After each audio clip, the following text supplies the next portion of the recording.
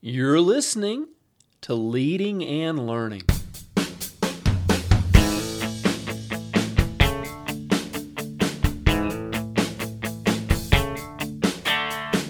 This is the place where we talk about practical leadership, theology, fitness, how to create winning habits, and so much more. My name's David Spell, and I'm a retired police officer, a pastor, a New Testament scholar, and a leadership coach. My goal on Leading and Learning is to help you live your best life. Thanks so much for joining us today. Welcome back to Leading and Learning. This is episode number 317. Is blogging still important? Part 2. So last week I started this two-part series just kind of talking about blogging, and not really just even blogging. If you were with us last week, we were talking about creating content, whether it's a traditional blog, whether it's a video cast, whether you've got your own channel on YouTube and you're making video content, or even a podcast. Is creating content and putting it out there for public consumption, is that still valid?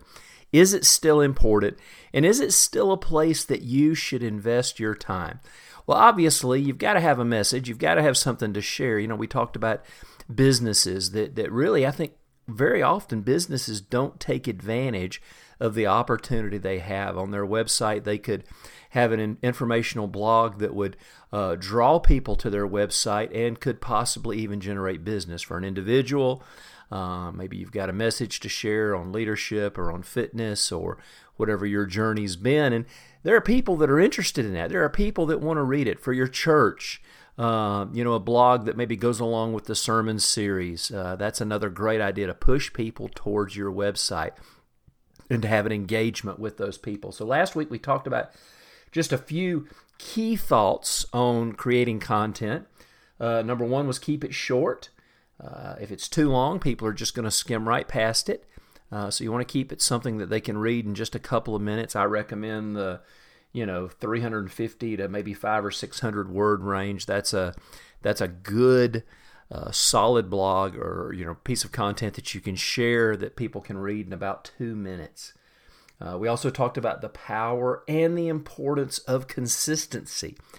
If you're not putting out regular content, your audience is not going to stay with you. You need to be putting fresh content out. I'd recommend at a very minimum of once a week. If you can do more than that, that's awesome. There aren't many Seth Godins in the world that can publish and put out fresh content every single day of the week. But most of us could say, I can go once a week. I can go twice a week. In my case, I have 2 written blogs a week and then a podcast. So I'm essentially publishing 3 pieces of content every week. And, this particular system has worked for me, but you've got to find what works for you. But the main thing is be consistent. And then we talked about variety. And this might not be applicable for everyone. I mean, if your core life message is your fitness journey, then that's probably what you're going to talk about all the time. If it's leadership, you might be talking about leadership all the time. But, others of us, we like to talk about different things. Sometimes I talk about fitness. Sometimes I talk about theology. Sometimes we'll do some book reviews or maybe some leadership stuff. So, I think, being varied but not crazy varied, I think you still are kind of touching on your core message, even if you're coming at it from a little bit of a different angle. So today I want to jump in. We've got 3 really important things to talk about, and the last one I think is probably the most important of all, so make sure you stick around for that one. Number 4 is post interesting content. In other words, create interesting content. Now, this sounds pretty obvious, but when I read other people's material and some of the content other people post, it might be interesting to them, but I question how many other people are going to find it interesting. I think we really want to, if we want to have an audience, we want to post what people are actually going to read. If you're just posting your blog for yourself as a storehouse for your thoughts, then by all means do whatever you want to do. But most content creators want to increase the size of their audience. This is so that they can be more influential. This is so that they can have more impact. And in many cases, even more money involved. Because if you monetize your YouTube channel, you monetize your blog, the content that you're creating, your podcast, there's money involved if your audience gets larger. So you're only gonna enlarge your audience if you're putting up posts that people are actually engaging with, whether it's reading your blog or listening to your podcast or watching your video.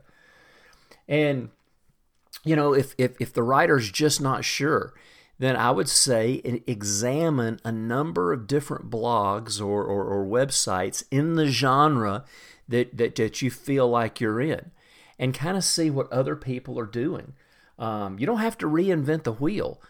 See what other people are posting. I mean, if your core message is fitness and you've got a YouTube channel and you're talking about your own fitness journey, how you got back into shape and how you got healthy and how you want to share it with everybody else, fantastic. What are some of the other people in that genre saying, and how can you learn from them? So let's learn from somebody who's already on that road where you want to go. So post interesting content. Number five, proofread your post. Now this sounds very simple, but you'd be surprised at the number of people who post blogs or other content, and there's just all kinds of errors.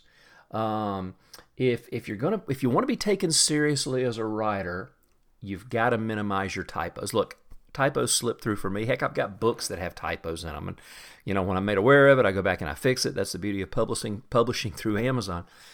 Sometimes things slip through, but as much as possible, we want to put out a professional product that is free from typos and grammatical errors. And, in this day of the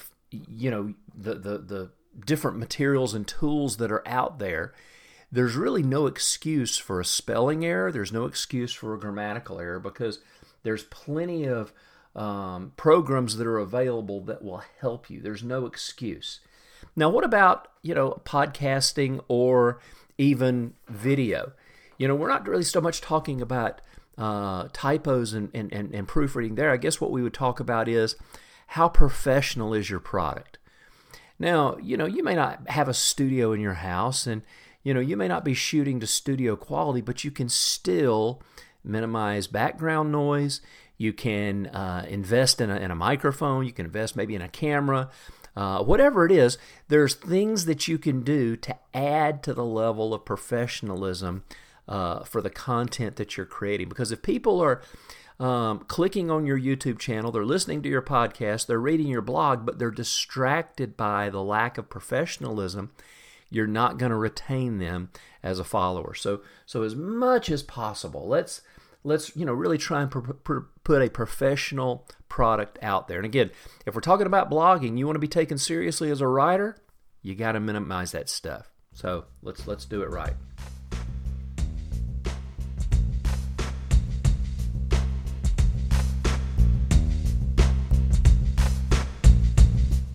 All right, don't go away. We've got one more left. And like I said, this is probably the most important thought that I want to share with you about creating content. So don't go away. But I want to let you know that this episode of Leading and Learning is brought to you by my book, Street Cop 2 Reloaded. Street Cop 2 Reloaded is the sequel to Street Cop. These are true stories of my law enforcement career.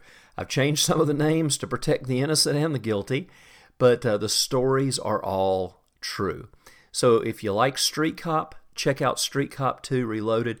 The reason I wrote these stories was for my own family.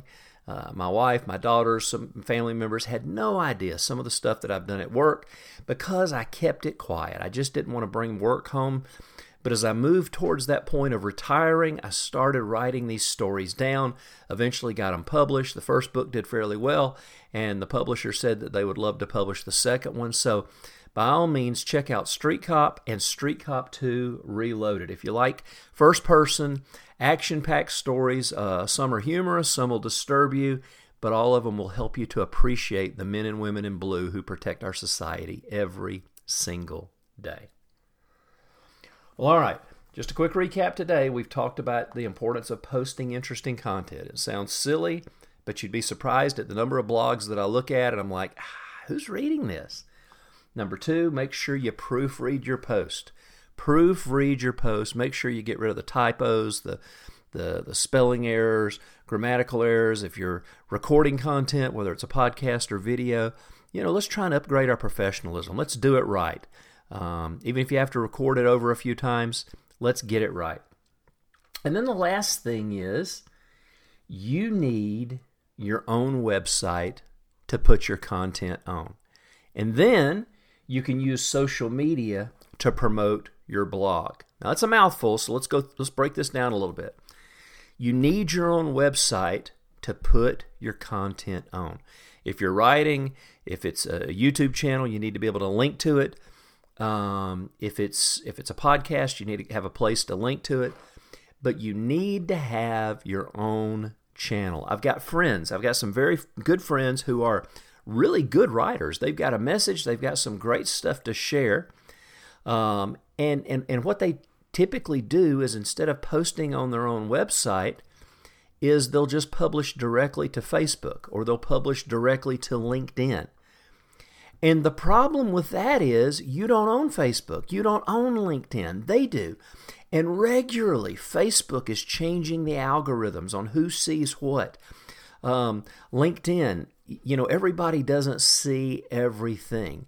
So when you put your content on somebody else's property, there's no guarantee that the people that you want to see it are going to get to see it. It makes it more difficult. But if you publish to your own website, if you've got your own space, this is your property, you own this website, then you can publish there, publish your blog, link to whoever's hosting your podcast or your video, and then you can use social media to publicize and promote your content. Let's not get it backwards. Let's not put our stuff on Facebook or LinkedIn and just expect people to find it. If you want to be taken seriously as a content creator, you've got to have your own space. You've got to have your own property. Nobody's going to take you seriously if you're just posting content to Facebook. You might have a great post, but there's just no weight to it. There's no the level of professionalism. You may be a great writer, but if that's the best you got, you can only post it to Facebook or LinkedIn. Nobody is going to take you seriously. So if you want to be known as a content creator, you want to be taken seriously as a writer or a podcaster or a video person, then you need your own website, and it gives you so many opportunities for growth.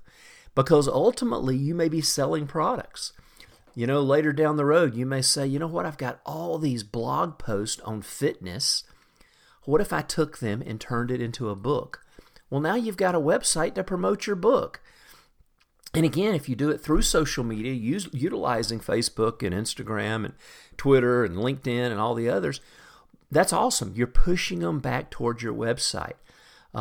You may want to sell a course on fitness. You may want to do something on leadership. You might want to create a book on leadership. One of the books that I published early on was a book on leadership called Leading into the 21st Century and Beyond.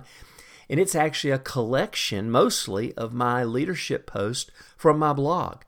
So it's definitely something to look at and to consider. Create a website. That's the calling card. That's the business card of the 21st century.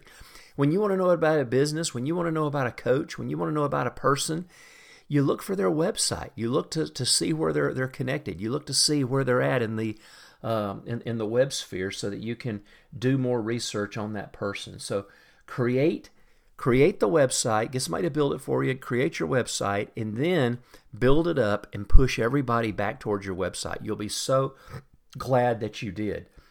Gary Vaynerchuk wrote a great book called Jab, Jab, Jab, Right Hook. And he explained in this book the importance of linking your blog or your content to these platforms, because every new post will be advertised there. And those who, like I say, Facebook can change the algorithms tomorrow, but even if they did, you can still send people to your website and they're going to have access to your content.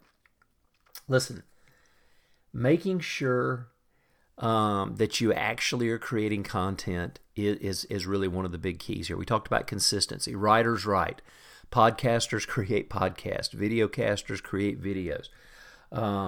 Creating an audience, creating a following is very, very important. That's the only way that you're going to get your message out to the masses. And, I use the mediums of podcasting. I use the mediums of writing. And it's still important to me that I'm reaching new people with the message that I'm trying to share. And blogging is still a wonderful way for a writer to get better as a writer, but also to consistently communicate with their audience. And by following these simple tips, the content creator is going to be well on their way to creating some successful content on their own website and then promoting it on the social media platforms. Well, that is all for today. That will wrap up this series on Is Blogging Still Important? Is Creating Content Still Important? I hope this helped you. I hope you might even take that step of looking for opportunities to share your own content. By all means, if you have any questions, reach out to me, david@davidspell.com.